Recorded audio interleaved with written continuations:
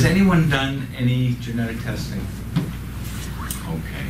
There's all different types of genetic testing, and there's going to be more and more. And there's a lot you can do with it.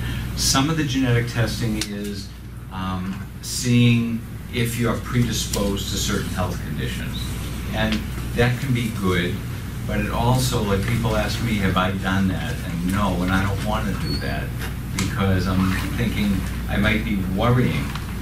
You know, I'm 63. Hopefully I have another good 30 years. I don't want to spend 30 years wondering, is that coming around the next corner? I'll do everything I can to be as healthy as I can be.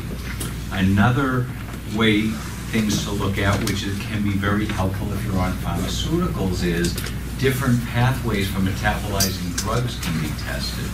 So if you need to go on an antidepressant or some of the different antibiotics, there are different pathways in the body that they get metabolized.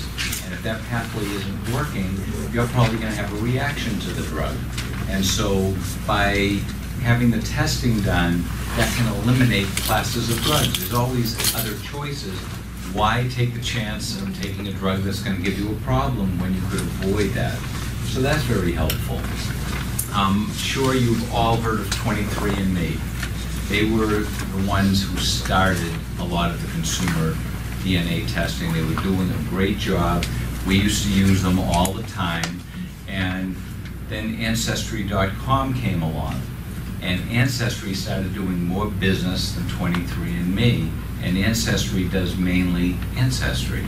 So 23andMe made a business decision that most people are interested in Ancestry, not on the health side. So they do a couple of the health ones now and more Ancestry. So we used to use them into the program that we used to analyze the results. And starting last, I believe it was October, a year ago, they went to, they call it version 5, and they eliminated over 3,000 genes that they test. So if you do 23andMe now, we can still use that data, but on the health side, it's slimmed down to about 20% of what it was. So the research group that I studied with and that I worked with, they decided they don't want to be at the risk of a company making a decision like that again. So what they did was they went to 3 of the biggest DNA testing labs and told them, this is the chip we want. We want to be able to test these 5,000 genes, but we want to own the chip so we can change it. As we find other ones we need or don't need, we want to be able to change the test. And they got it FDA approved, they validated it, and now that's available. So now we can do what we were doing before, which is testing over 5,000 genes. So that's what I'm going to be talking about today. So they were calling this method genetic nutrition, because part of what we're doing is figuring out what to feed the body to get these pathways working right. So when you have, I'll be going into different definitions. I'm going to try to give you an overview, and if it isn't totally clear, it should fall into place. When you test your genes, you find out if you have a SNP. And that, a SNP, and I'll go into what that is and what it looks like, but that means there's a corruption in the gene, and we all have them. Nobody has a perfect set of genes. And the body can adapt for this. So we all have a whole bunch of them, and it doesn't cause a problem. But some of them are sometimes combinations of these SNPs can cause a problem. The different genes, there's a lot of genes that control these orange squares or rectangles. Those are all enzymes. And those enzymes are used to convert substance A to substance B. And I like to look at this, and this is why I gave you all a copy, so you could really study it later on. Each of these circles and pathways I like to think of as gears in a Swiss watch. And if some of these aren't working well, it's like dirty gears, the watch doesn't keep good time.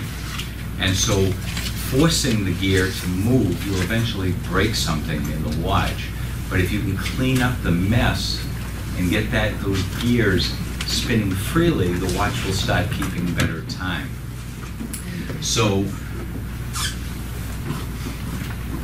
there's some companies and some practitioners are testing for the, in the middle here, the MTHFR, that helps methylate folic acid.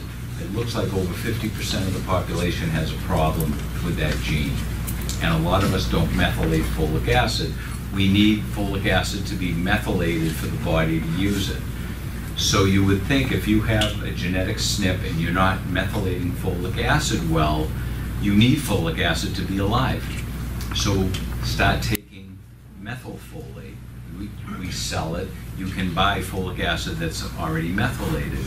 What they found was a lot of people start feeling better, and then after a few months they feel worse. And how can that possibly be if you're giving your body something that it needs to be alive?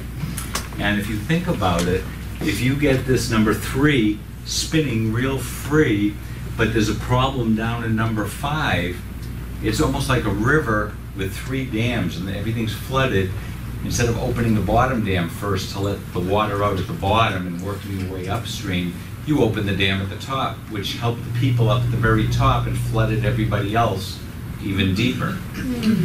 So you really want to sort of step back and look at the whole picture, because 9 out of 10 times it's never one thing that's not working well. It's always a combination. And also each of these help convert substance A to substance B, which then is used going to the left and the right and down and up in other processes. So if there's a problem, and I'll show you some examples, let's say in number 3, that could affect your neurotransmitters. It's not a direct line, but if it affects the right side, that can affect your neurotransmitters. And I'll show you how that can happen in a little bit. So, an analogy I like to use, and I hope I don't drive you guys crazy, I love analogies. We have genetics and we have epigenetics. You're born with your genes. You can't change them. So we all have certain predispositions where we're more likely to have a certain problem than somebody else. So if you think about it as a loaded gun, a revolver, your genetics is the pistol with 5 bullets in it. Epigenetics is what pulls the trigger and activates or deactivates the gene and causes the problem. The epigenetics is our lifestyle, our diet, our lifestyle, our stress level, the food we eat, the way we take care of ourselves, the things we're exposed to. So until there's actual damage to tissues, you can reverse the epigenetics and turn the switch off. Once damage is done, you can't fix it. But if it's just out of balance, there's a lot of times you could trigger one of the genetic SNPs, the mutations, and if you change the lifestyle, you can get better. And that's where, on the mainstream side, we say, you know, once you have this, it can't get better. You had a spontaneous healing. That's just one of the miracles. Some people that happens. But it really, there is science behind why it happens. So we have to look at not just, these are my genes, but the pollution we're exposed to, the food we eat, how our digestion and elimination is. That's where we absorb our nutrients and poop out all the metabolic waste and the toxins we absorb and we eat. So if our digestion and elimination aren't working well, how can the whole system work? You are setting your epigenetics up to trigger and pull, you know, the trigger on the gun. So if you have a genetic test, it's really good to find these things out. It's not, oh my God, I don't stand a chance. You know, all these things are going to happen. We still are in control of how our body reacts to our genetics in a lot of areas. It's not, it's written in the genetics, there's nothing I can do, might as well just do whatever I want. So what do we do on analyzing the DNA and the genetics? Instead of going after the metabolic pathways for the drugs, which is very important and that's a good way to go, are looking at, are you predisposed for certain conditions? That's good information maybe to know. What we do is, it's a saliva test. You spit in a vial and send it out to a lab. To the lab, you're just a number. It's like a 12-digit number. And the results come back with just a number. You have a portal that's your personal portal, and then we know whose number and what portal it goes to, so we import it into that portal. From there, we also look at all the different pathways that these genes can affect. And you'll see as we go through the slides, just because you have a SNP doesn't mean that pathway isn't working. It just means it's not working at 100% efficiency. And a lot of people have a genetic mutation, but that pathway is working fine for what their body needs. So you don't need to do it. Some people with the MTHFR don't need to take methylfolate. Their body might be working at 40% methylating folic acid, and they might only need 32% of that capacity. So it isn't necessary to supplement. So we don't just look at the genes and do it from the pharmaceutical point of mainstream medical. This number's off, what do we take to just get that number where it should be? We look at how is your body doing, or what does your body need? We look at the different metabolic pathways.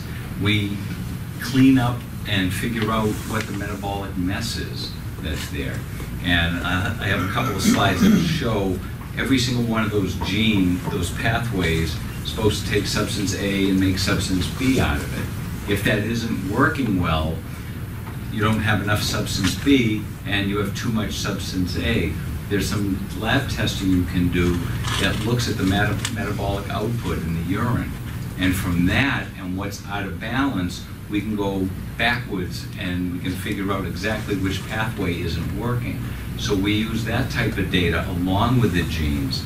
There's also a lab test that looks at, I lost my train of thought, hopefully keeping your memory going. There's a lab test that looks at your nutrient level, because sometimes, like, we have people who aren't taking B12 and their blood test is coming back in the thousands. It's supposed to be about 800 and they're coming back at 2,000, 3,000. And when I go to meetings, doctors are saying they have to be taking it in one of their vitamins, but they don't know they're taking it. But what if the pathway, and I'll show you that chart keeps coming up, that utilizes B12, what if that enzyme isn't working? So what you're getting in your meat you're eating, the B12 you're getting in the meat, is getting into the blood, but it can't go anywhere. So you're not really over-supplementing, it's the body's underutilizing. So when a number is too high or too low, the bigger question isn't how much do I take to get it where it should be, it's why is either you're not getting enough in, or why is your body using so much more than it's supposed to? Or why is it not using enough so your number's too high? So it's, stepping back and looking at a bigger picture, not just this number's off or this gene has a SNP in it. Does that make sense? So the goal is not to treat the genes, but to figure out metabolically what isn't working and what can we do to clean up the metabolic mess that was created from it not working well and assist it so it can work better. Goals to help the body and the mind function better and to stop the buildup of free radicals and these toxic metabolic byproducts that shouldn't be building up. We help support detoxification. I'm going to show you how getting things in balance helps your body use antioxidants. There's a pathway in the body called NRF2, and you're going to start hearing about it. It's showing up a little bit in the paper, in the regular newspapers. You'll start seeing some ads about the new fountain of youth, or the miracle for longevity, and they'll be talking about the NRF2 pathway. What the NRF2 pathway does is it helps the body store and then release antioxidants that we're eating all this great food and taking our supplements when the body needs it to break down and deactivate free radicals, which prematurely ages us. And a lot of us have genetic issues with the NRF2 pathway. We either don't store the free radicals the way we're supposed to, so we have a backlog of them, or when we need them, the pathway, the switch isn't working, so you can't release them. So by getting this going and working better, you're protecting the body, which slows down aging and hopefully keeps us healthier. So as we age, you're not going to hear, well, for someone your age, that's normal. You know, most of those things aren't normal. It's very common for someone your age because we're all out of balance. And in general, we're not a healthy group of people in the world right now. So, I talked about 23andMe and they're changing. All right, so we look at the gene SNPs, how they affect the enzymes, some of the testing. Anyone ever heard of organic acid test or methylation pathway test? Nutraval. Nutraval is a wonderful program, or well, it's a program. It's, I believe, 5 vials of blood and some urine, and it looks at the metabolic output. It checks a lot of the vitamins, minerals, trace minerals, and so that all gets put into the portal, into the program. Do you need that to start the analysis? No. And what I generally do is tell people if they want to do this, let's get the DNA, get your symptomology questionnaire and your health history. And then a lot of times that's enough information to figure out where we need to start. And then if we need the Nutraval or the organic acid test, we can do that later or down the road. Some people already have it done, which is great because we can import all that data. And the more data points we have and the more areas we're looking at, the bigger picture we get as to how your body and your system is working, which makes it easier to help get things back in balance. The other thing I like about this research group, they want information, they want case studies. So they're up to, I think, 60-some-odd thousand cases. And as they have more cases and more people are being followed, they're finding more connections between the different genes and pathways. And so what they do is, there's a fee for setting up the portal. It's your portal. You have it for, I'll say ever. Ever's a long time. But they, as they get new information, they're automatically updating everyone's report at no charge. So it's a one-time fee they charge, but they want the data, so it's a very reasonable fee. And they keep updating because the more people and the more information I get from you and they get, and again, the information they get, you're a number, you're not a person or a name. And so it's all secure. You have to sign a release letting that you understand that they're just using the raw data, they're not using your personal information. So they want to make sure they have something in writing that they're bound to and that you understand how they're handling the data. And that's very important also. So we no longer use the old model. If you have this, take that to treat the problem. We're going much more in depth. So you do a simple saliva test. It's spit in a vial, goes in a mailer, you're a number, and it goes to the post office. It goes out to them. Fill out an online symptomology survey. It's about, I think, 600 questions. And the nice part is the programmers just changed it. You don't have to do all 600 questions in one sitting, or it doesn't, it'll time out on you if you get a phone call. But when you go back in, it remembers where you were. It automatically saves it and you continue on where you left off. Lab work if we need it. And then the data is used to figure out what's the right program for you, not for everybody that's 40 to 50 year old. This is really customized to each person. And the other nice thing is the protocols is the ideal protocol, but a lot of times people have been so sick for so long, when you start delving in, and those people usually have a whole bunch of metabolic problems that have to be cleared up, the thought of taking 4 or 5 supplements every day is just too overwhelming. There's always a way to do it, even if it's starting off with one thing. We try to figure out the hierarchy. If you can only fit either dollar-wise or pill-wise this many things, it's not lost. You can do it that way. It'll take a little longer, but we do one step at a time instead of dealing with a few things at a time. So it really gets customized for each person. So the idea of this, I liked, one, if you're healthy, to find out where there's some metabolic problems and fix them before you have a problem. The other side is, if you've been chasing your tail, trying to find what's wrong, is this the final answer? No, but a lot of times this can open up some windows so you can hit the nail on the head and get moving. instead of, well, let's try this, let's try that. This might be very good for you, and you might need whatever this is, but this has to be done first. So when you do this, it doesn't work. It's just like with digestion, sometimes people say, well, I tried enzymes, it didn't help. I tried probiotics, it didn't help. I tried Saccharomyces boulardii, it didn't help. But if they took a little bit of all three, it works well. So knowing what you need can make it a lot easier to get it done. And people are really finding out more and more about genetics, but nobody is really, when you hear the ads on TV and things like that, they don't really tell you exactly what they test for, and even more important, nobody's telling you what you can do with the information you've got, so you're flying by the seat of your pants. This is the head of the research group that I work with, and he identifies himself as a true geek. He said when he was in high school, he had the, what do you call it, the pocket saver, you know, with like 20 pens in there and all that. He loves analyzing things. So when they got up to about 25,000 cases, he started noticing a whole bunch of people in his database that have Lyme that aren't getting better, doing everything right and not getting better, all have a certain number of these same gene SNPs. So he went to ILADS, which is the International Lyme Association Lyme Disease Association. Society. Thank you.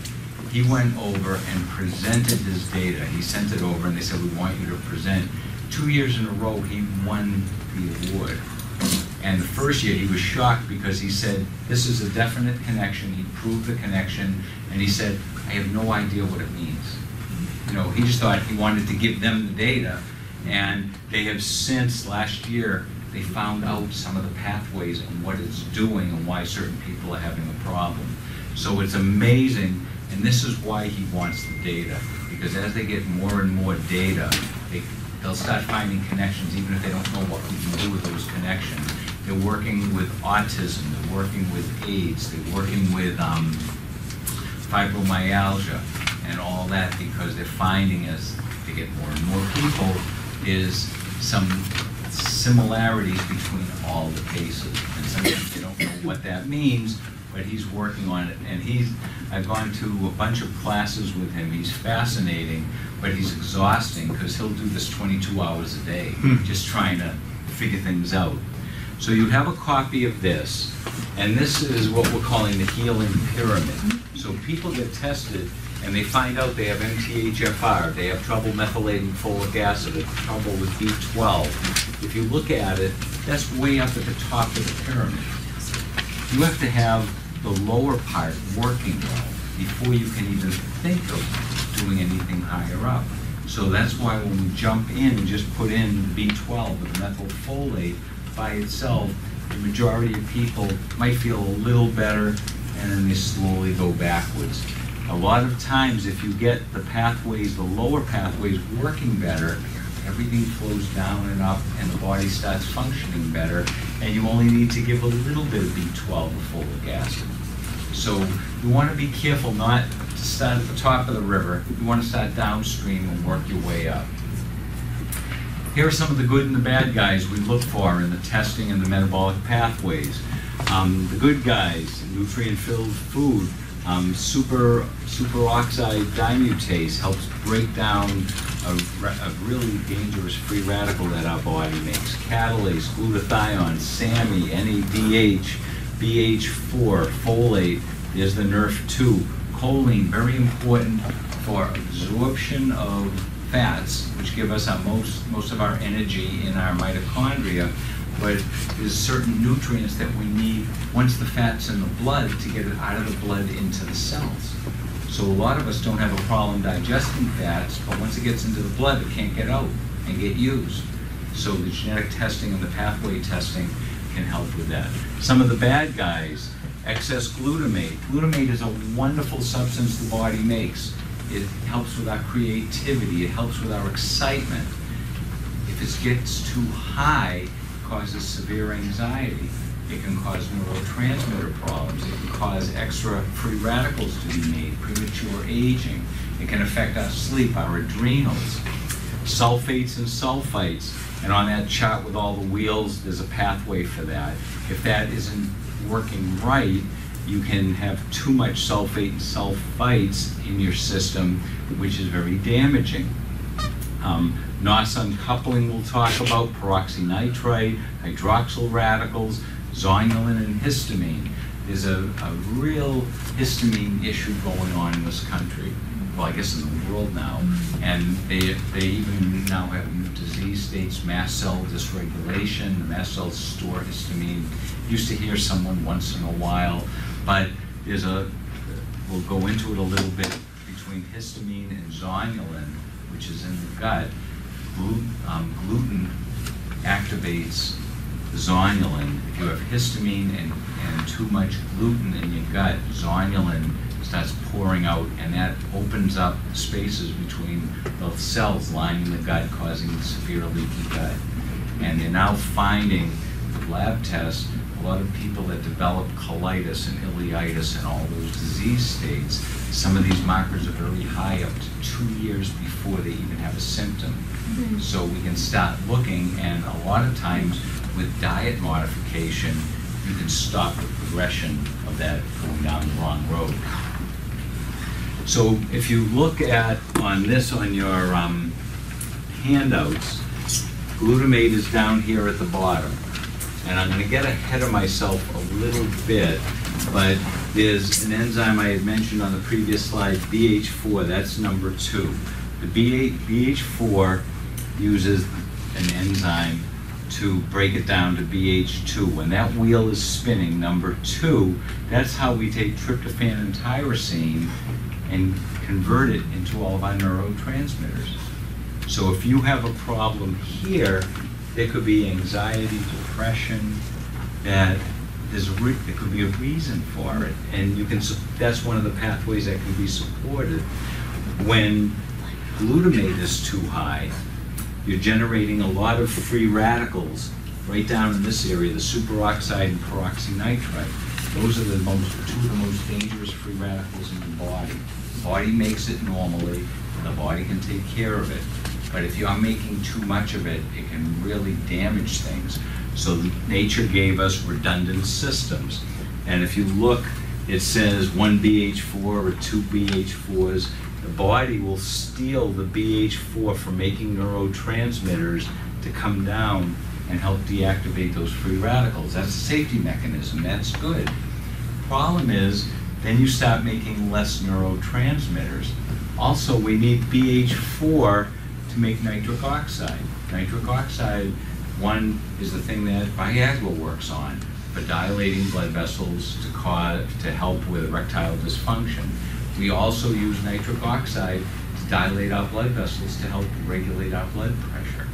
So they're finding some people that have a problem on the left side of this chart have high blood pressure because the body is using the BH4 to get rid of the bad free radicals, and it's not able to make nitric oxide when it needs it, so it can't help regulate your blood pressure as well as it can. And so if you start helping clean up the mess so the body can use BH4 where it needs to, then you can start regulating a lot of these pathways better. Does that make sense? I know it took quite a few times going over it till it finally logged in. So this is just the first pass, and it'll take some more time to get through it.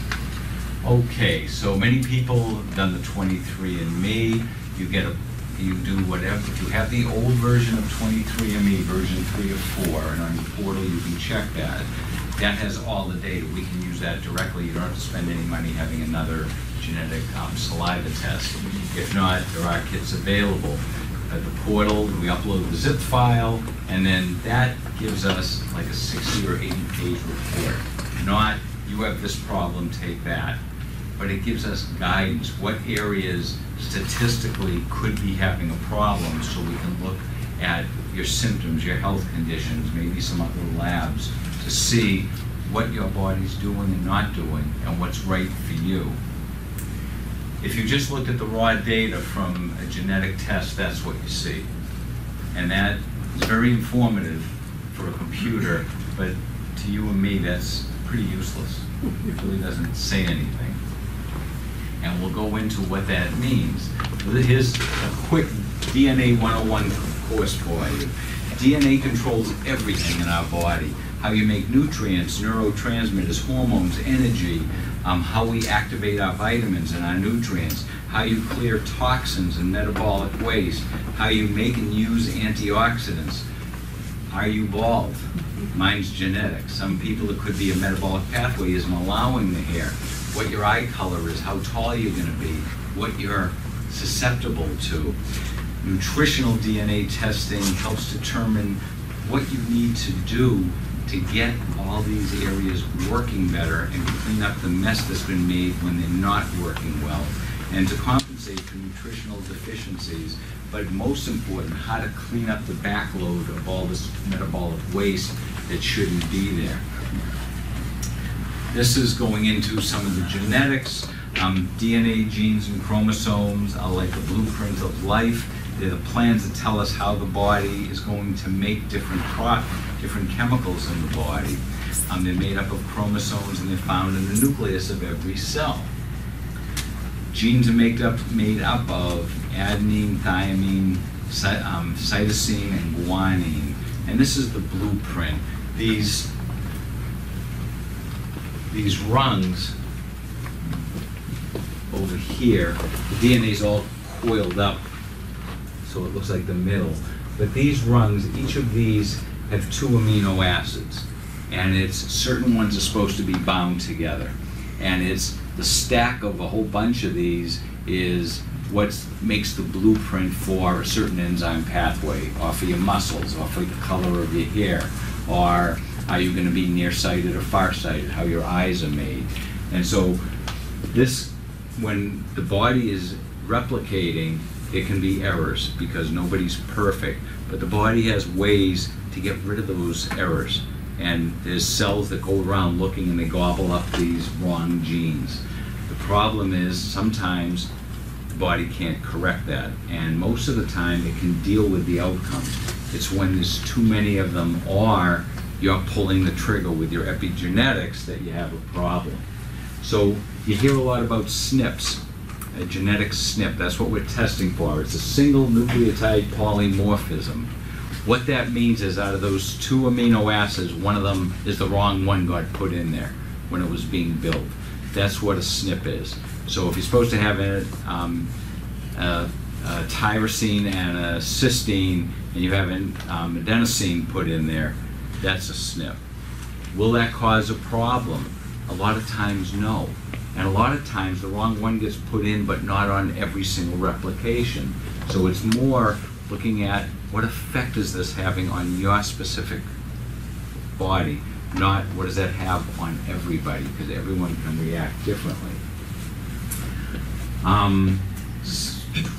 There's heterozygous, you'll hear the words heterozygous and homozygous. Heterozygous means one of the amino acids is the wrong one. Homozygous means they're both wrong. And a heterozygous SNP sometimes can affect the efficiency of the gene, of the enzyme that it makes, by 20 or 30%. If it's homozygous, both of them are wrong. Very rarely does it not work at all, because on most of these pathways, if it didn't work at all, you wouldn't be alive. Usually it means it's only working between 20 and 60% efficient. So depending upon your system, you could have a homozygous SNP and not have to deal with it, and somebody else could have a heterozygous, only half of it's wrong, and it could cause a big problem. So again, you want to find out, what is it doing to you? An allele is, we all know we get half our genetic information from mom and half from dad.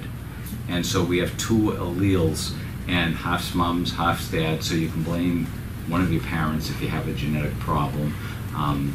And the funny thing is, there's nothing you can do about it. You're going to have that no matter if they were good parents, bad parents, and it's nobody's fault.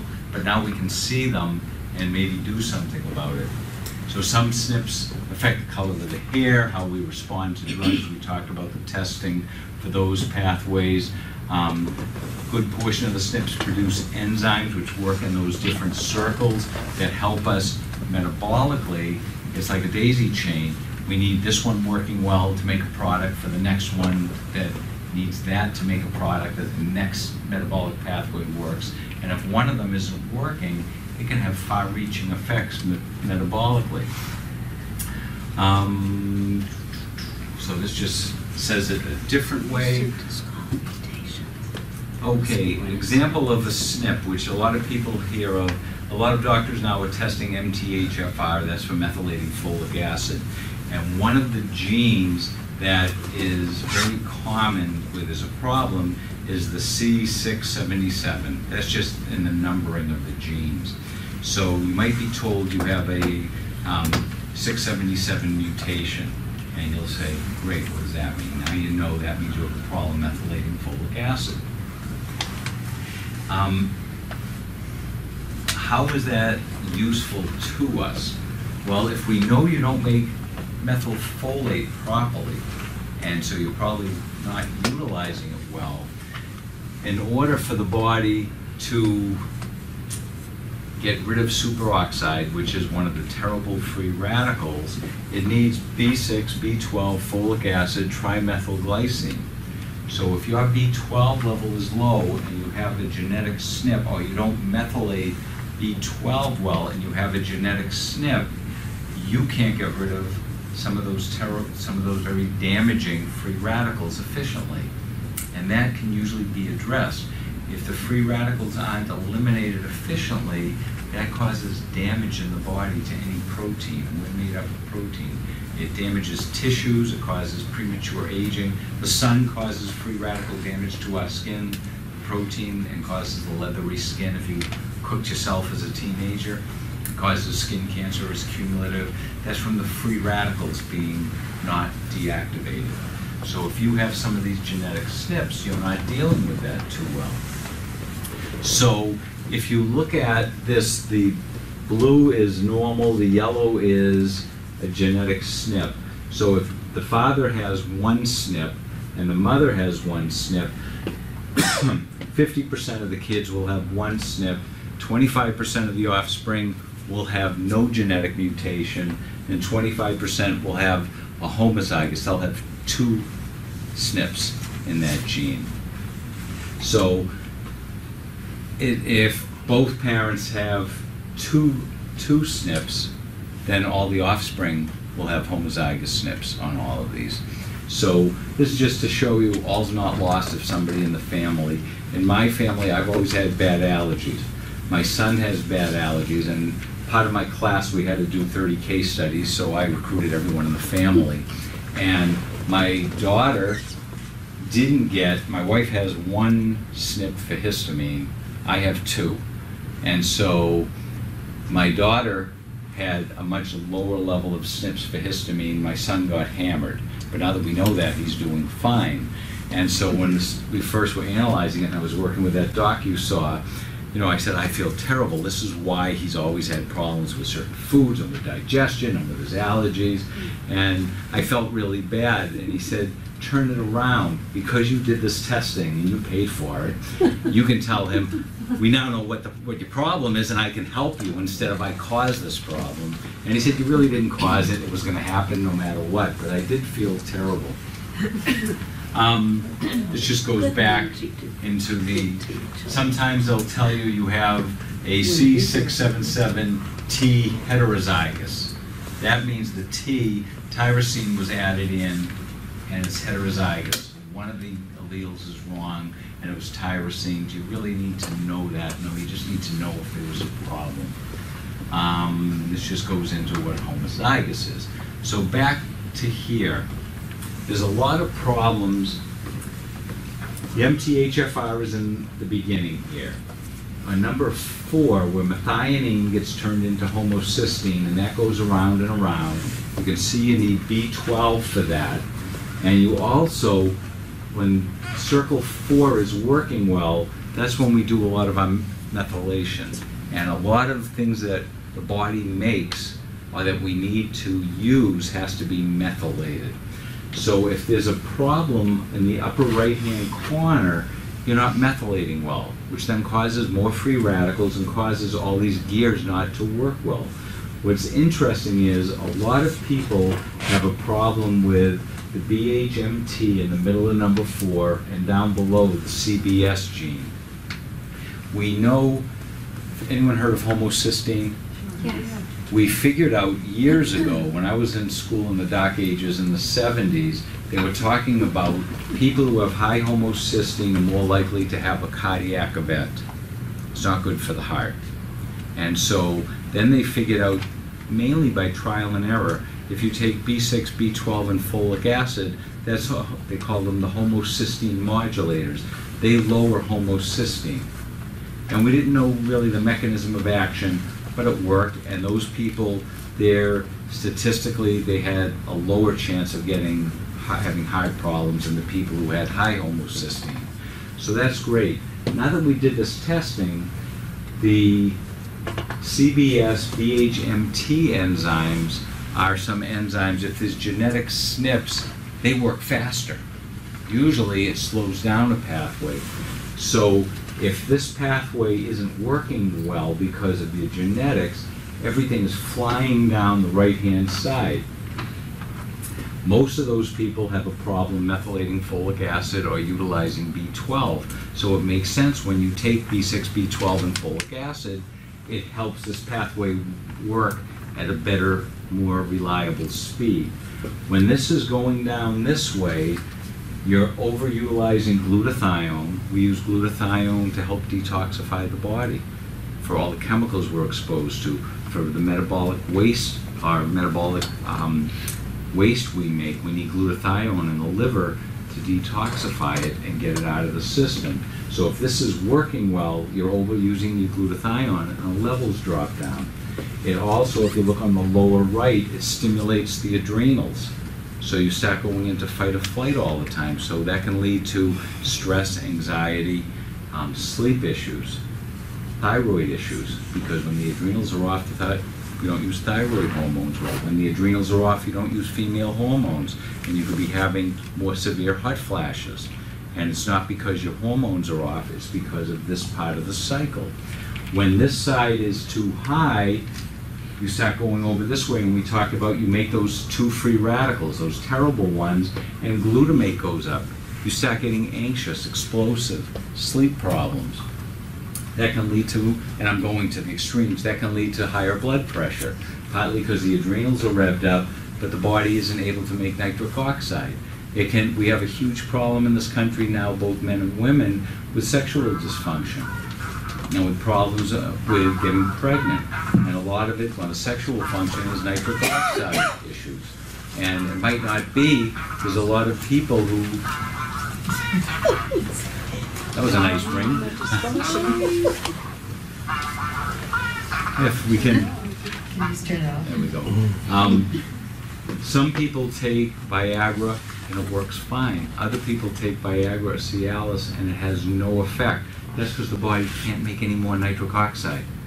And so it could be a problem over here that's causing the sexual dysfunction or contributing to the neurotransmitters. So the way I like to look at this big, huge mess is opening up some windows that can help us explain why we're having a problem. And if we can explain why we're having a problem better, a lot of times we can figure out what can we do to help the machinery work better.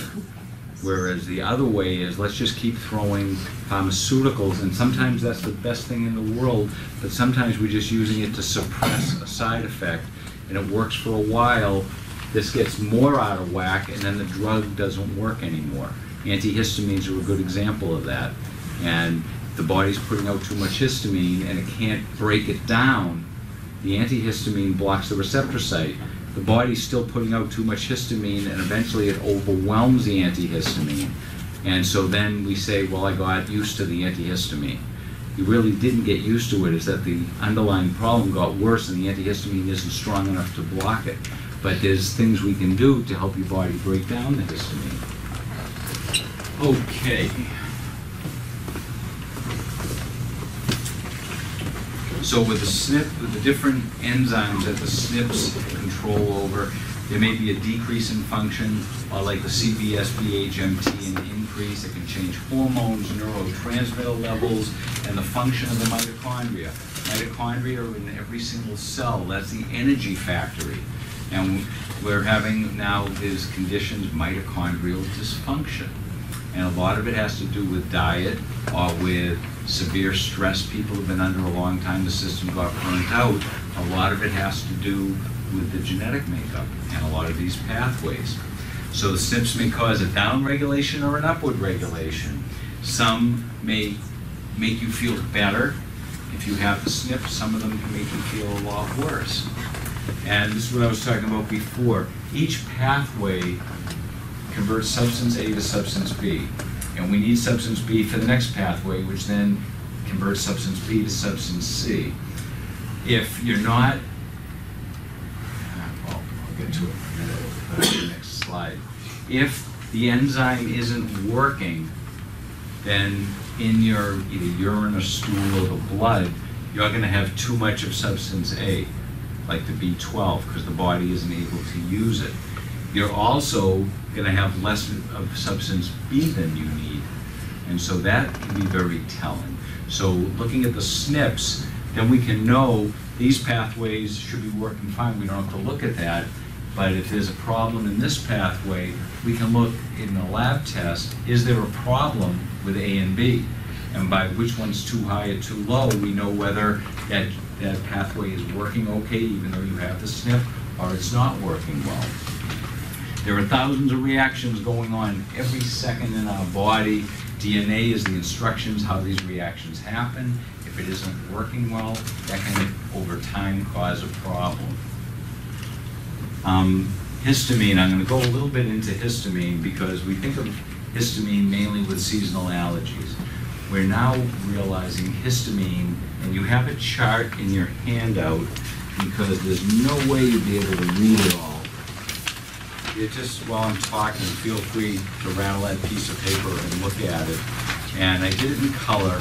The red are triggers, things in our diet, our lifestyle, or our health conditions that can trigger extra histamine being released. The white are the enzymes or the gene, the defects, and then the grayish is the symptoms we have. And if you look at it, there's a lot involved in histamine. And one of the big areas in histamine, you're going to be hearing more about it, is the DAO enzyme. That's made in the gut. There's a lot of foods that have high histamine level. The nightshades, peppers, tomatoes, peaches, cashews, almonds, not too high, but a lot of people react. So a lot of the food sensitivities, not the anaphylactic reactions, but the food sensitivities can be due to the body not breaking down the histamine that's in those foods. Now, one of the things that happens is a lot of cells in our gut make an enzyme called DAO. And the DAO enzyme breaks down histamine. Histamine is very, very healthy for us. We need it. It's a neurotransmitter. If you're having a pollen problem, it makes your eyes water, it makes you sneeze, it makes you blow your nose and cough. That's to expel the irritant. So histamine, if you think of a bell curve, up to this point, it's very beneficial. A drop more of that, it starts causing major problems in the body. So one of the areas is in the gut. Nature knew we need some of the nutrients in the histamine foods, foods that are high in histamine. And the gut tissue is supposed to secrete the enzyme DAO and break down the histamine. When you don't make enough DAO genetically, histamine starts irritating the gut, causing leaky gut, which causes higher histamine inside in the bloodstream, which causes systemic reactions. Anyone ever bite into a peach and the roof of their mouth itches or burns a little bit, but it doesn't always happen? That has to do with how overloaded you are on histamine at that time. So, someone, yes? Or cross-antigen activity with tree. Yep. Okay. Yep. If you have leaky gut to begin with, when the gut is inflamed or not functioning well, the cells that make DAO don't function well, so you start breaking down less histamine. And that's why, one of the reasons why people who have a few reactive foods, when the gut's out of balance, over time they start reacting to more and more foods.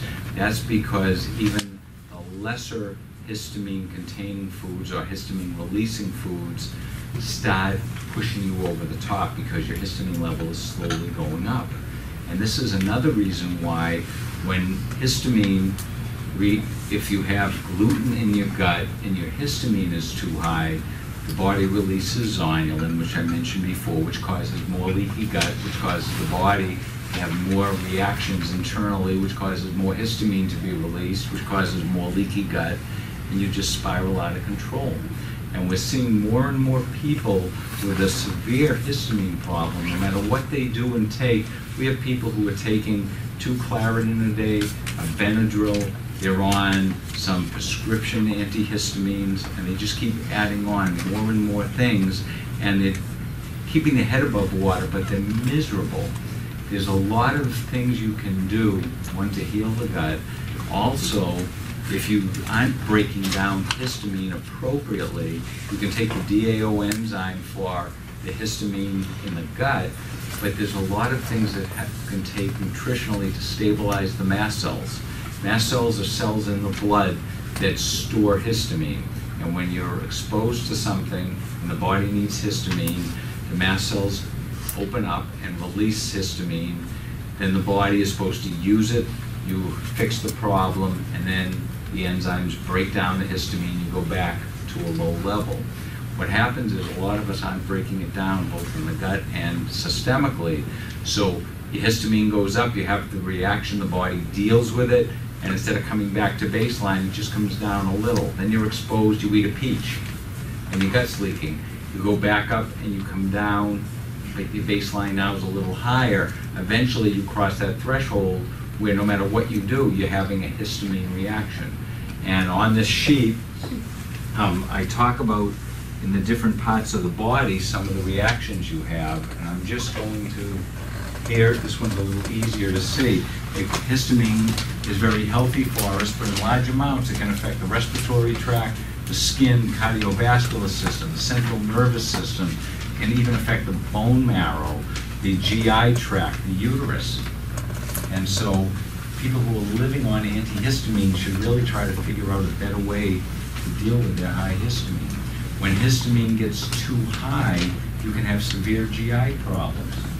So you start thinking it must be a parasite, but it could be a histamine issue. When histamine's too high, besides getting the dark circles and walking around like this and sneezing and itching all the time, sometimes somebody could bump into something and it starts itching, because when you bang yourself, the body, one of the healing mechanisms, it releases a little histamine. Or what if you're teetering right on the edge of the cliff and you bang yourself? You have a big reaction, it starts itching, and the more you scratch it, the more histamine you release. And so all these things are signals, and it's like the idiot light on another analogy, idiot light in a car. When the check engine light goes on, it doesn't tell you what's wrong, it just tells you, bring the car to the mechanic. So that light bothers you because you know something's wrong. So what we could do is cut the wire and the light goes off. But the problem isn't fixed. So if you're always taking a drug to suppress a symptom, you're cutting the light and turning the idiot light off. So our symptoms really aren't the problem. Our symptoms are the idiot lights telling us we got to find out why the body isn't doing what it should be, and let's clean it up before it's a problem. Any questions on histamine? Yes? How do you keep DAO levels high enough to prevent this? Well, your body should be doing that naturally. Nature intended us to be able to deal with that. So by checking on the genetics, if you have a problem making the DAO enzyme, you can now buy DAO enzyme in a capsule form. So that's good for the histamine in the foods. Internally, there's a lot of things. There's N-acetylcysteine and natural vitamin C, and there's different nutrients. There's a product called DHIS, which helps the body stabilize the mast cells so they can release histamine, and the histamine can still get to the receptors, but it releases it in a more normal amount. There's also mast cell stabilizers. There's different nutrients and herbs that help stabilize the mast cells, so when you need some histamine, the floodgates don't open. You get a normal release, and then the body starts shutting it down and breaking it down. So there's a lot that can be done. what we're finding is we're seeing people coming in for compounds for some different medication because their histamine levels and the lack of breaking it down are so high that people are winding up being rushed to the hospital with histamine problems. And at that point, you really need to deal with getting things calmed down pharmaceutically and with the doctor. When you're just reacting a lot and having your allergies are getting worse and worse, way before you get to that point, there's a lot you can be doing to help clean up the mess. But we have to find out where the mess is. Are there certain foods that encourage DAO development or high public No, levels? it's more the body is either making it or not making it. And if the cells aren't making it, the gut, if you get the gut healthy again and get the lining healthy and stop leaky gut, the majority of people will start making enough DAO for the gut. But we use more laxatives and antacids in this country per person than anywhere else in the world. So in general, our gut's a disaster. Yes? Are you familiar with the work of Dr. Zach Bush? Yeah. How he's been researching glyphosate and how it affects the gut and the leaky gut issues? Yeah, and that was, all that research was denied up until recently with that lawsuit. I think it was in California, there was a lawsuit on glyphosate, and they won. It was a multi-million-dollar suit, so that's gonna probably be like the tobacco companies, where it's just gonna go, but the bit about it breaks down in 24 hours and causes no problems is long gone. Another interesting thing, they're now finding where glyphosate goes in and corrupts different pathways in the body, and once they're corrupted, they don't revert back when you stop being exposed to glyphosate. So the money now, since there's lawsuits, money's going into research, and that's going to wind up being, I think, like dioxin, one of the terrible chemicals of our time. Yes? Just wondered about what you could tell us about migraine headaches and the roots of migraine headaches being histamine intolerance. Well, I'll say that's a subject for about a 4-month course. There's many, many causes for migraines, but one of them can be the overproduction of histamine, and part of it goes into the, well, I have the wrong chart up, the effect on nitric oxide, and also, if you think about it, the adrenals, very, very important, and if things aren't working and you're getting toxic and the liver's overloaded, that can have a big effect on the brain and on headaches. A lot of women, right around before their period, get a menstrual migraine. And the minute they start flowing, it disappears. And we could never figure out why. Now they're looking at it, the liver breaks down the estrogen and progesterone. Right before your period, your progesterone is real high. If your liver is overworked, it can't break that down. So it either starts breaking down the extra progesterone and stops breaking down some of the toxic stuff in your body and the metabolic waste, or it works on the metabolic waste and the progesterone stays too high. The minute you get your period, that meant progesterone drops, so it's one less stress on the liver. So I think a lot of the migraines has to do with toxicity in the body, which has to do with certain pathways being overloaded, which might have to do with the genetics and your lifestyle. And thank God we have a lot of the drugs which can help people with quality of life, but that's also putting work on the liver. And sometimes it can be a liver problem. So if you're generating too many of the free radicals, the liver's working overtime, it can't be doing what it should be doing, and that could be contributing to it. Yes? Now, some of the common antihistamines like Zyrtec and Claritin have shown up on these lists of drugs connected to dementia. And so if someone is on one of those antihistamines for seasonal allergies, and it develops that you end up being on it most of the year, and you can never really get off of it, because have you had success getting patients completely off of antihistamines? Yes, and okay, the question was, a lot of the antihistamines, there's some thought that it could be leading to an increase in dementia. And what's the mechanism of action? I have no idea.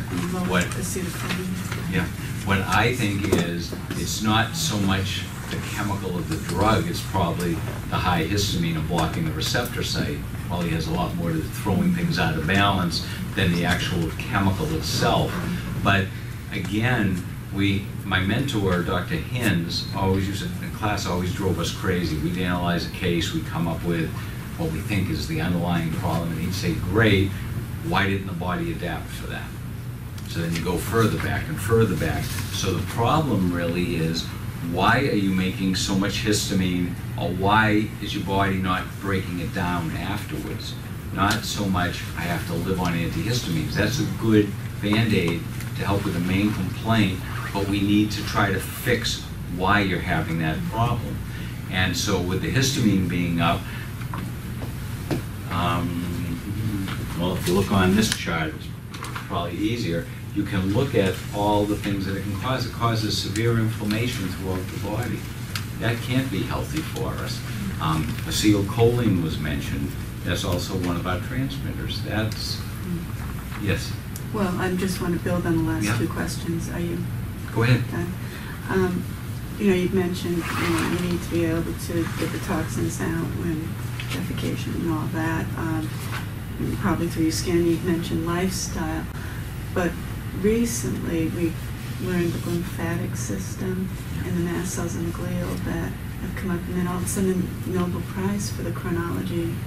You know, in chronotherapy, all of a sudden, some chemos are really important, and we're discovering hospitals do it according to their schedule, then probably what is What the better for body patients. needs.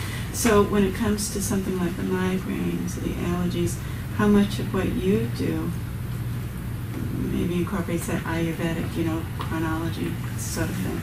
Yeah. I don't know, I didn't explain it very well for No, everyone, but you know no, what that's I mean. good. I guess the bigger picture there is, you have to look at the big picture. The cells get nourishment and drain metabolic waste into the lymph. The lymph then goes to the Yeah. liver. Yeah. The liver has to be able to metabolize it into the bowel. The bowel has to not be leaking so you can poop it out. And if there's a breakdown in that river somewhere, that can go deeper and deeper and deeper into the body, and the deepest level probably is cancer. Mm. You know, that if things get too far out of balance, the cell regulation, division regulation goes haywire. But- So, But I don't see and hear as Well, like, this- because I can see sleep in medicine. 'Cause Right. you've got to get good But- sleep architecture but, for that other stuff. okay, to so the happen. question was on this, it doesn't Yeah. talk about sleep. Right. This is on the metabolic side, Ah, not I on see. the lifestyle. That's Okay. why I gave, Okay. thank you for bringing that up. We can be doing everything perfectly according to your testing, and if your lifestyle is terrible, you're probably gonna die young with a lot of problems. More important than taking supplements and all that is your lifestyle. And one of the we have all these toxins in our environment, which is terrible. And the glyphosate is one that's everywhere. They did a study, they tested, I think it was like 600 or 800 umbilical cords from poor all the way to the ultra rich. Every single one they were testing for like 180 known carcinogens. 100% of them had all the carcinogens in them. So what's that doing to starting off life for the next generation and in the building of the body when they're inside the mum? But one of the most toxic things, it seems, is our stress level and our interpersonal relations. That can be very helpful and healthy, or very, very toxic. Sleep, just biochemically, when we sleep, we recharge our adrenals, we do our detoxing, the liver does phase 1, phase 2, and we repair damage. If you're not sleeping well and getting good quality sleep, every day you're another baby step backwards, going on and on and on, which then leads to the different pathways not working well, and the whole system comes down. So, you know, we could go on for months, but doing everything right nutritionally isn't the answer, because as important as anything I can offer, any lab testing or anything a doctor can offer you, if you don't have a good lifestyle, diet, exercise, relationships, your own thought process, sometimes we're more toxic than anybody else's in our relationships. We have to start looking at the cup being more than half full, not it's always half empty. You have to look at the positive things. That's why laughter is the best medicine. That means you're happy. And being happy can help clear up a lot. Being miserable all the time or angry, or a phrase somebody said to me was, one time I told everyone, I'm not doing that same dance over and over again. I'm sure we all have relationships where every week or month or year we go through the exact same aggravating situation, nothing ever changes. Don't keep doing that. If it's not going to change, figure out a way to work around it, or maybe right now you don't need to be in a relationship with that person. You need to step back a little if they're not willing to help themselves and it's really having a physical or mental, emotional effect on you. So basically, there isn't a simple answer. And most of it is work you have to do yourself with your lifestyle and your diet and your sleep and your habits. And that's the hardest thing to do. Yes? So sleep is considered part of lifestyle. Right. So some people might like be night owls and then have to wake up early in the morning. But then some people just don't sleep, and it's not because they're not trying to. But that So could, that's not necessarily lifestyle, that could be some connection here. but we can put it in the lifestyle camp, but there could be something on this side that's affecting their lifestyle.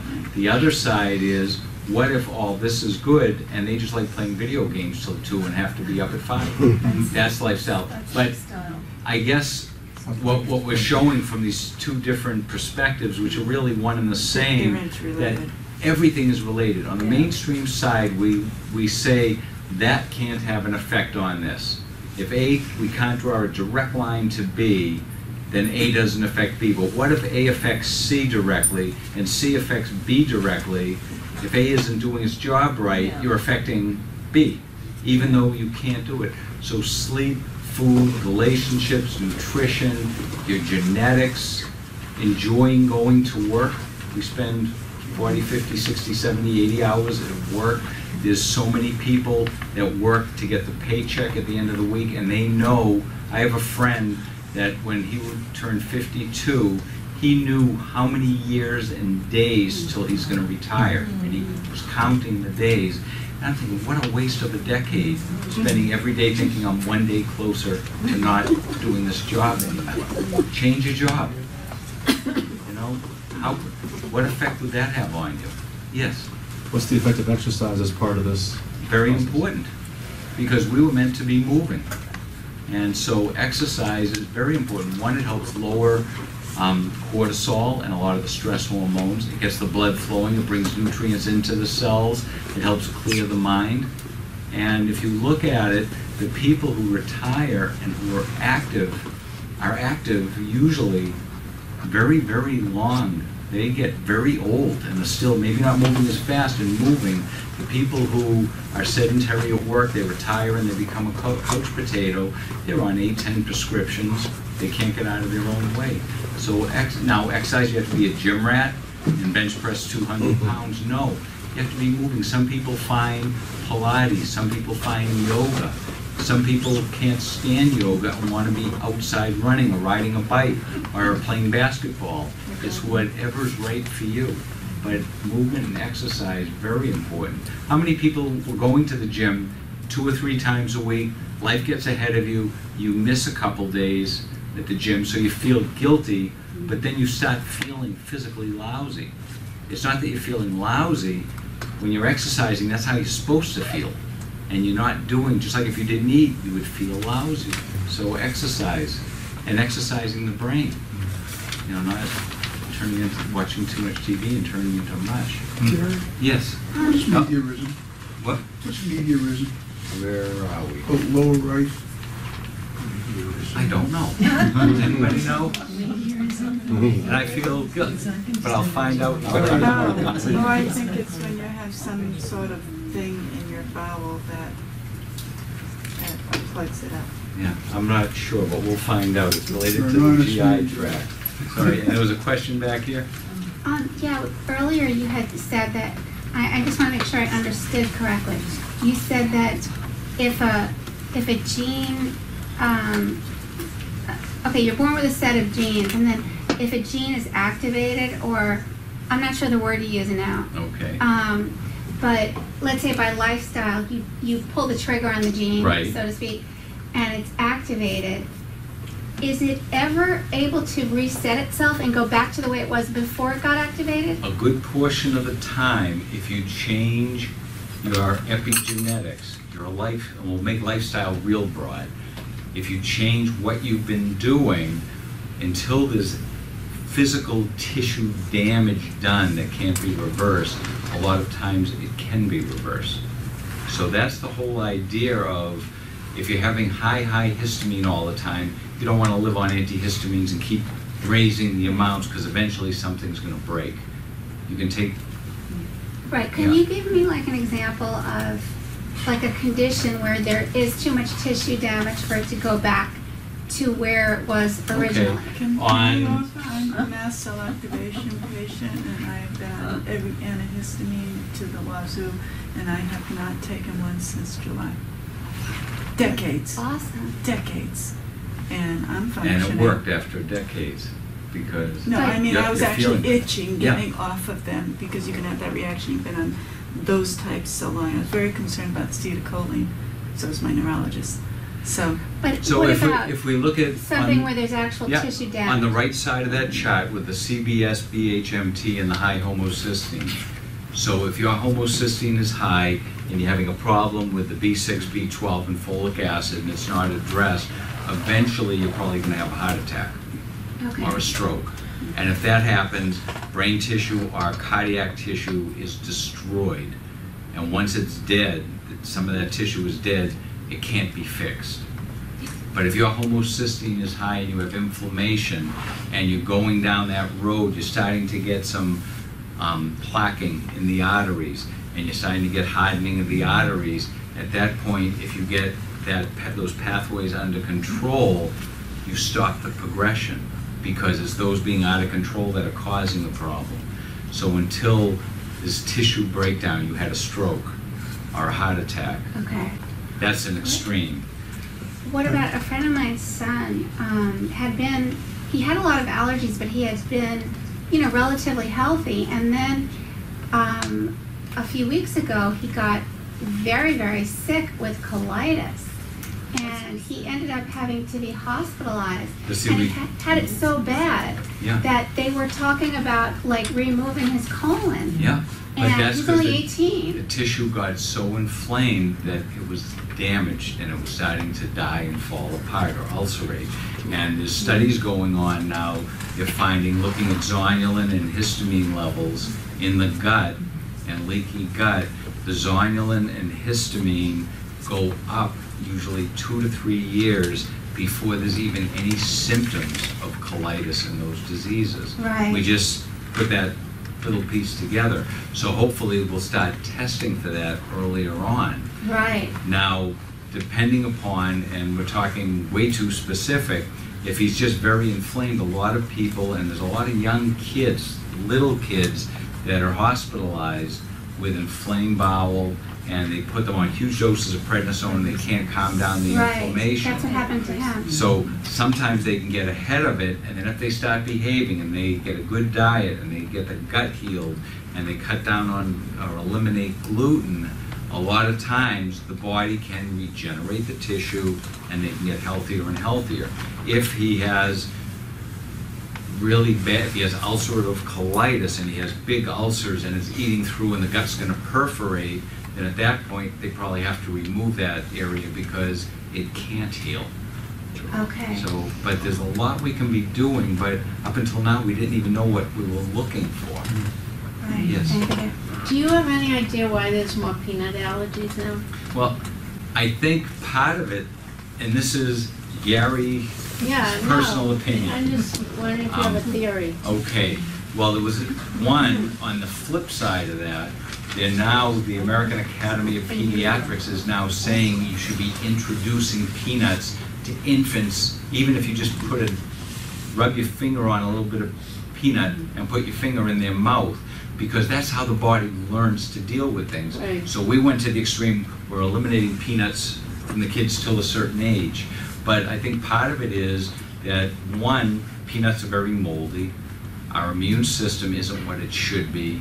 The parents are more compromised and toxic, so they're making a kid that's starting off 3 steps further back than we were, than our grandparents were, and we're much more reactive. Our gut is a mess. We have more kids, babies, that we're making some of the acid blockers for because they're born with projectile vomiting and severe reflux. And that has a lot to do with when a baby comes through the vaginal canal, it swallows the vaginal mucus, which is supposed to have all the good bacteria to seed the gut. The gut's sterile in the baby. But it'll be easier for me if I have the baby on Thursday, so we'll do a C-section. Or the mother's on antibiotics. Or the mother, because of our lifestyle and our food and all that, she doesn't have as good a flora mix in the bowel and in the vaginal canal as she should, so the baby starts off behind the 8 ball. 70% of our immune system comes from the healthy bacteria in the gut.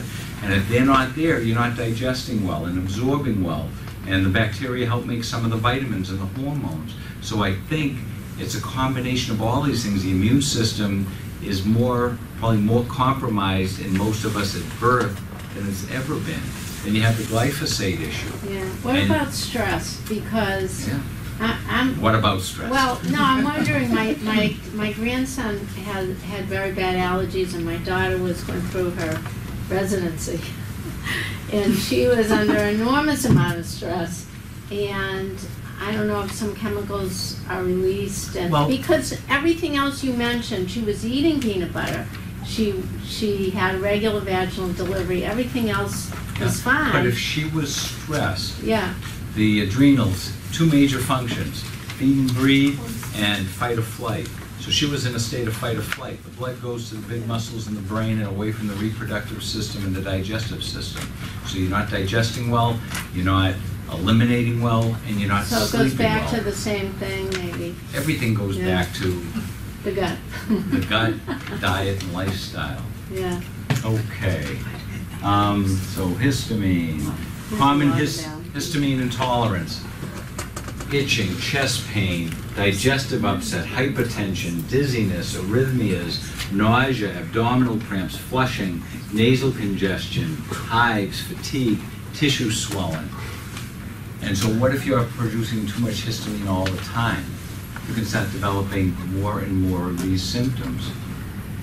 Gary, can Go you back back to that. 1 second? Yep. Thank you.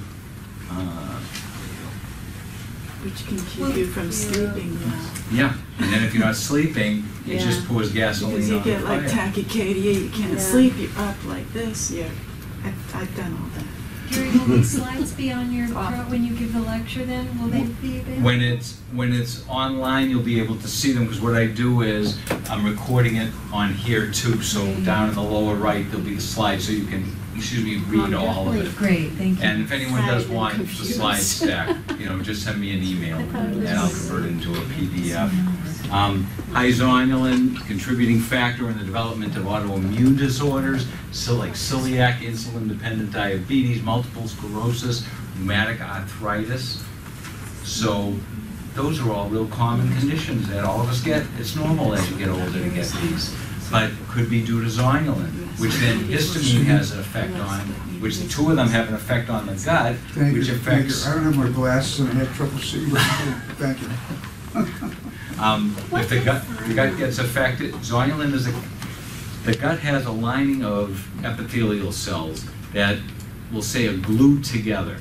And when we eat, we release a little zonulin, which dissolves that glue and lets them open up a little, so the nutrients that should get absorbed into the bloodstream get absorbed. Then zonulin gets metabolized and they stick together. When you stop making too much zonulin because of histamine and gluten, because of histamine and gluten, you make more zonulin all the time. You start getting bigger openings, so you start absorbing things that shouldn't be absorbed, which causes the body to react more to it, and it causes more damage and inflammation in the body, leading to autoimmune diseases. And glyphosate also produces more zonulin. I'm sorry? So the glyphosate too Yep. also Causes the body to release more zonulin. Higher zonulin levels have been reported in patients with active celiac disease, and zonulin levels elevate 2 to 5 years before you have a problem. And we're not really testing for zonulin, because we didn't don't really think about zonulin before. So this genetic testing is opening up a lot of doors. At first, we don't even know what it means, but as time goes on, all of a sudden the light bulb goes on. Is there an actual test for zonulin, Yes. though, in genetic, or just is it a Well, in gut thing? genetic, and it can be tested in the system. I don't have no idea how expensive it is or how Okay. rare the test is. It's not There's so a common. gut permeability test from That- Cyrex Labs. Right. I think it's around $275. There's some of the, I don't want to say the alternative, some of the more progressive labs test for zonulin. But a lot of times, just like when you go into the doctor to do a stool sample, they test for these certain things. And up until recently, they weren't testing for certain parasites because those are third world parasites. And if you didn't travel to those countries, you couldn't have it. But they're here. Yeah. Because there really isn't a third world. It's, everyone's traveling. You can pick it up on an escalator handrail or food service. So you can only get an answer if you test for the right thing. And so there are, tests, some of the gut tests that are available now are unbelievable what you can see, both as preventative looking forward and for current problems. DAO levels, very important for the leaky gut. Zonulin and DAO interact and affect histamine in a I'll call it a metabolic dance. So we need all these little pieces, all these gears working well for the watch to keep good time. There's a new product on the market. There's one on prescription, and it's also available. It's called SBI Protect. It's serum bovine immunoglobulins. And immunoglobulins, that's partly what's in colostrum. That's the first liquid that comes out of a mammal's breast. It programs the immune system. And a lot of our immune systems are a mess. It could use a tune-up. And so this product, we're having very good results with. There's good clinical studies on it. What it does is it helps program the immune system, especially in the gut. It also helps the body's natural defenses in the gut bind up invading organisms, or the bad guys, and also some of the toxins, so they get excreted better. It helps the gut immune system. If the immune system in the gut's working better, you have less inflammation in the gut. If there's less inflammation, those cells can start closing better. And that's very, very helpful for leaky gut and inflammatory bowel disorders. On the prescription side, they were using it for real severe inflamed bowels. And so you just take it every day. Some people we found just with use, if their gut is a real mess, instead of taking a scoop a day, sometimes they get a little bit bloated or a little constipated, which makes sense. You're changing the ecology in the gut. So a lot of times I'll have people start with 1/4 of a scoop and do that for a few days. And slowly, if you haven't been feeling well and it's not life-threatening, I like to start slow and ease into the full protocol instead of starting high and back down if you have problems. But we're having very good luck with that. I talked a little bit about nitric oxide. What was funny was there was a Nobel Prize for the molecule nitric oxide because they finally did enough research. That is a very important molecule in the body. And on your chart on the left side, if the BH4 isn't working well or you have too many of those free radicals, you have a nitric oxide problem. And nitric oxide is used, do I have a Nobel Prize in '98 for which is a wild for a molecule, nitric oxide. It acts as a vasodilator. It stimulates the brain, helps with erectile function, impotence, increased energy, supports wound healing, supports the immune system. Oh, what do we got? What did we have? They wanted to learn about genetics. It's a powerful signaling molecule in the cardiovascular and nervous systems. We need nitric oxide in many different areas in our body, and you can see from your chart, there's many things that can affect nitric oxide. And if we get that working better, it can affect your heart, it can affect your mind, it can affect sexual function, which can affect your mood and your sleep and happiness of the couple, and the toxic relationship will get better or worse depending upon what's going on. Look, you want that back again? Yeah, maybe just for a second. I don't think we got it. Well, I'm glad you all like these slides. Yeah. And also, I want to thank PowerPoint because instead of just the flat slides, they're making it so much easier to make it more interesting to read. Okay, so we're back to where we started. All this is important. Now, just as you think you're starting, I thought once I got a lot of this and I could really work through it when I got some of these reports in, then we went to the next level. This is probably this much of the metabolic charts. This is the most important to get started on. But as time goes on, it's going to keep getting bigger and bigger and deeper. And somebody said it's like playing a 3D chess game underwater where the pieces are floating around. But you have to just sort of glue a few of them down and start at one area and try to understand it. But this, we learned this in pharmacy school. We had to memorize all this, and that was one of the weed out courses, and a third of the kids flunked out of pharmacy school. And after you finally passed the test, they said, forget about it, there's nothing you can do about it, we just use this to cull the herd. And that was it. And I despise that. It was just raw memorizing. Now all of a sudden, I'm up till 1, 2 in the morning, and it's fascinating. And you know, it's really amazing. So being able to look at the DNA really has opened up a lot of windows. So a couple things, BH4. BH4 we need to make tyrosine. Tyrosine we need to make T4, thyroid hormones. It's also used for neurotransmitters. It's used in the adrenals. We need it to make dopamine, 5-HTP, which is then used to make serotonin. We need it to make nitric oxide. In order for the cycle to work, you need folic acid and SAMe. So what if you have a problem genetically with folic acid? That could affect your making all these neurotransmitters. Another area that's just starting, and what time are we up to? We're almost on time. There's some pathways in the body, mTOR and autophagy. And strange words, but I even saw it in the Globe. There was an article written about mTOR. And remember I talked about NRF2 is very important for releasing the antioxidants which help break down the free radicals and protect us. On the left here are things, if you look at the arrows, that stimulate mTOR. Anything that stimulates mTOR blocks autophagy. mTOR, when you exercise, mTOR accelerates. That's building muscle, rebuilding, and making things bigger and stronger. Very, very important. The flip side of it is autophagy. Autophagy is going in and eating up and metabolizing all the damaged tissue. And exercise damages tissue. That's part of being healthy. But you have to build it up and break it down a little, and you have to clean up the mess.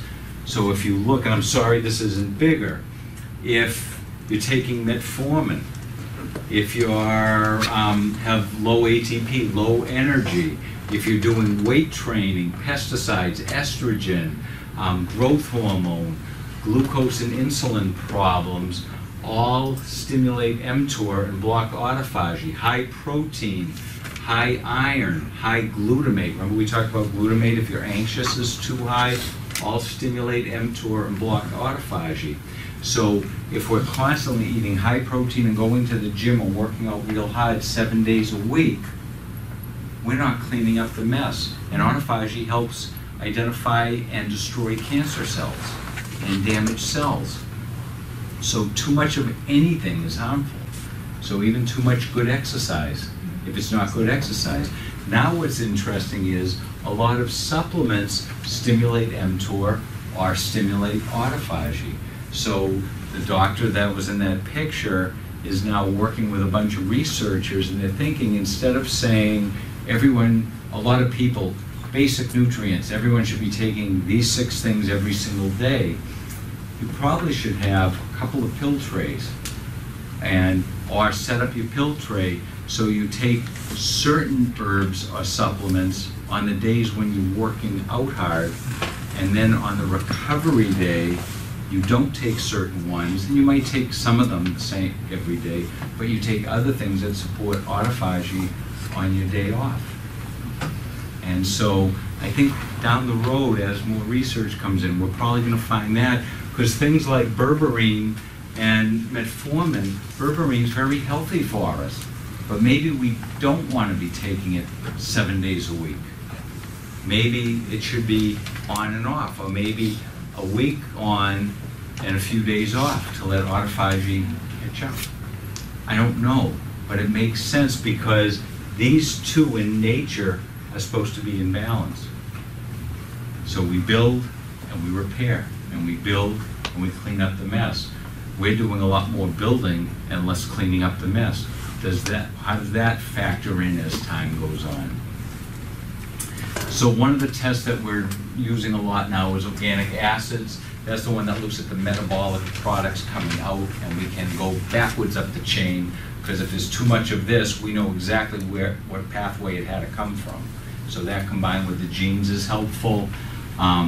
This is the slide I was looking for, that A gets converted to B, and the enzyme has to be working, and you have to have the nutrients that the enzyme needs to do its job. So you might not have the genetic SNP where that enzyme is defective. You might have a SNP that's affecting your utilization of the nutrients, which has the same effect as the enzyme not working well. And so now all these windows are open. We can get very specific in different pathways. This is just talking about if A to B, that enzyme isn't working, you'll have more A in your urine. The body will try to flush it out. So it's just easy ways that we can get back into you.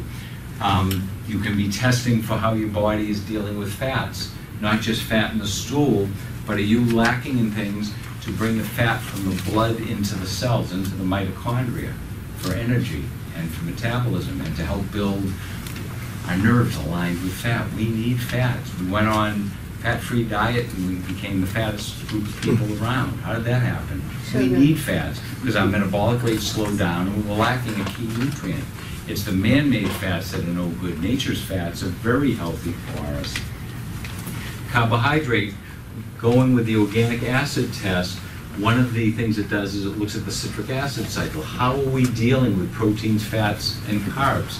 By the metabolic output, we can narrow down, are you having a problem with any of those? And depending upon what's coming out in the urine or the blood, we can a lot of times narrow down exactly where in that pathway you're having a problem. So it's really fascinating. We can really get inside.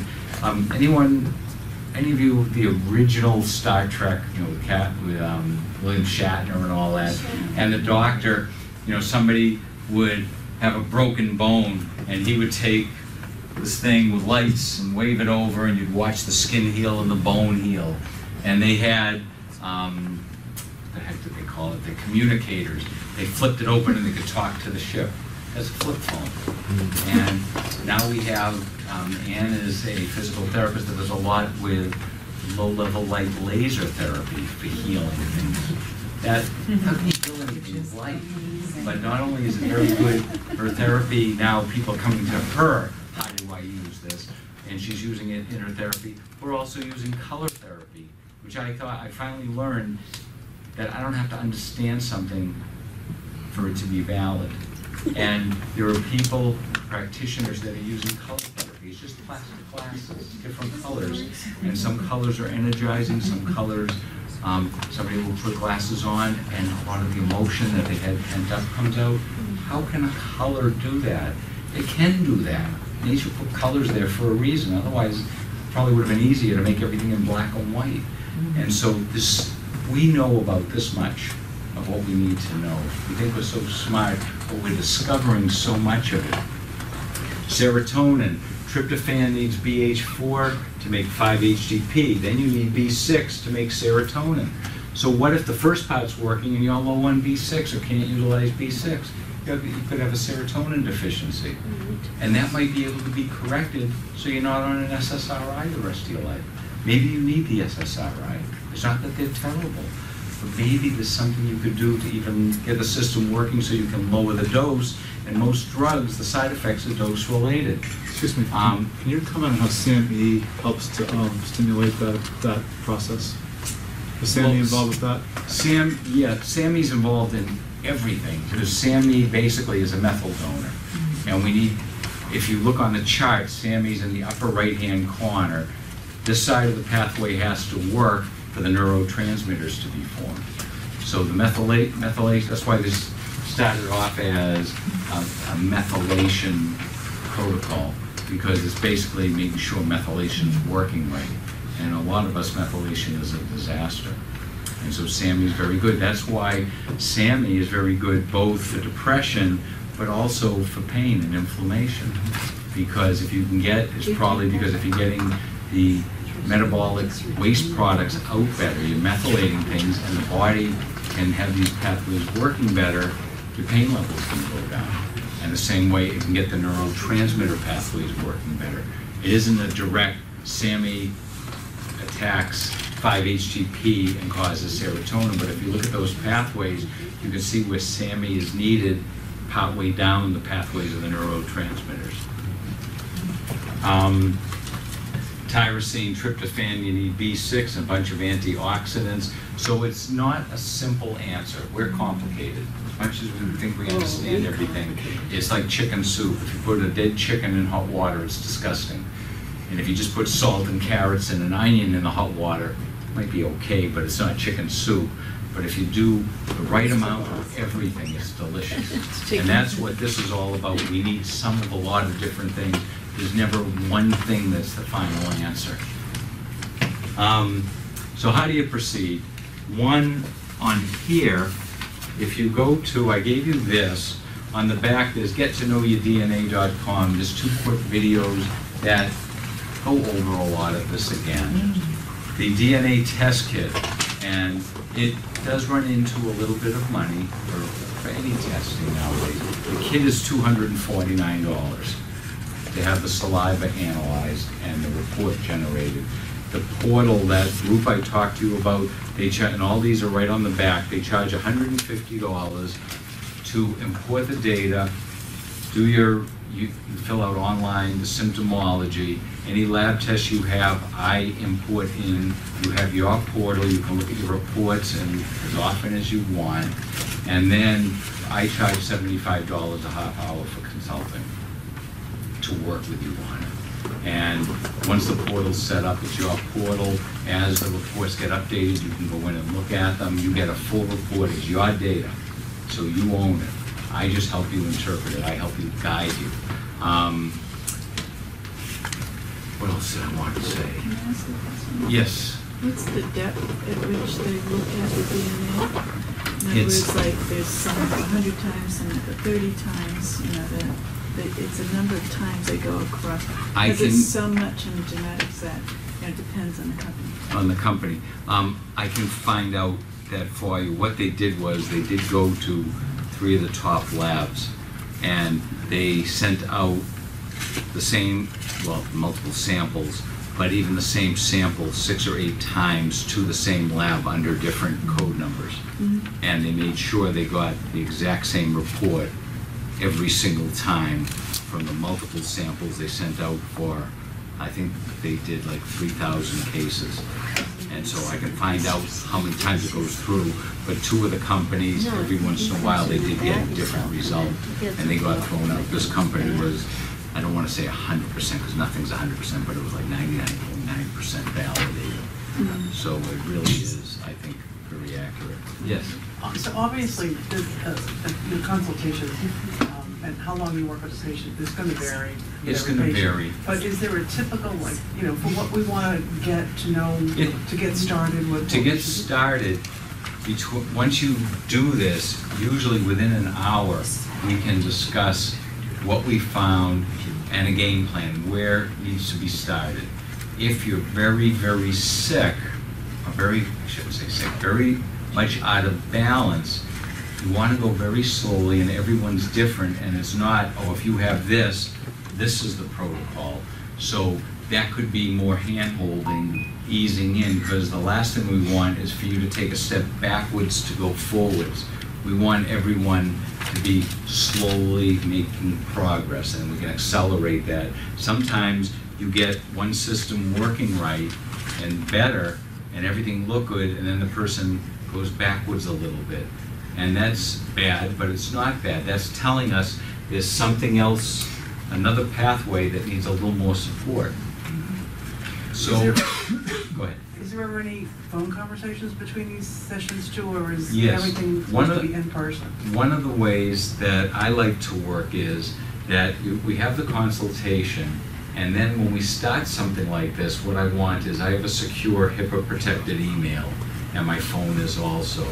And instead of making, okay, next week let's have a 15-minute appointment, and the week after we'll need a 15 or a half-hour one, what I want is I want a report from you. What are you noticing?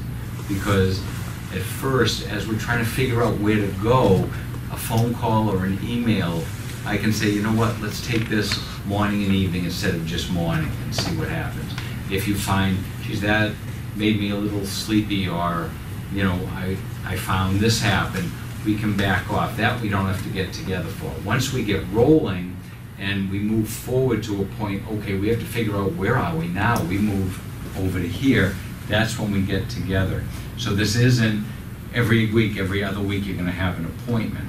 But again, you're spending a lot of time and effort and some money, don't wanna let time just go.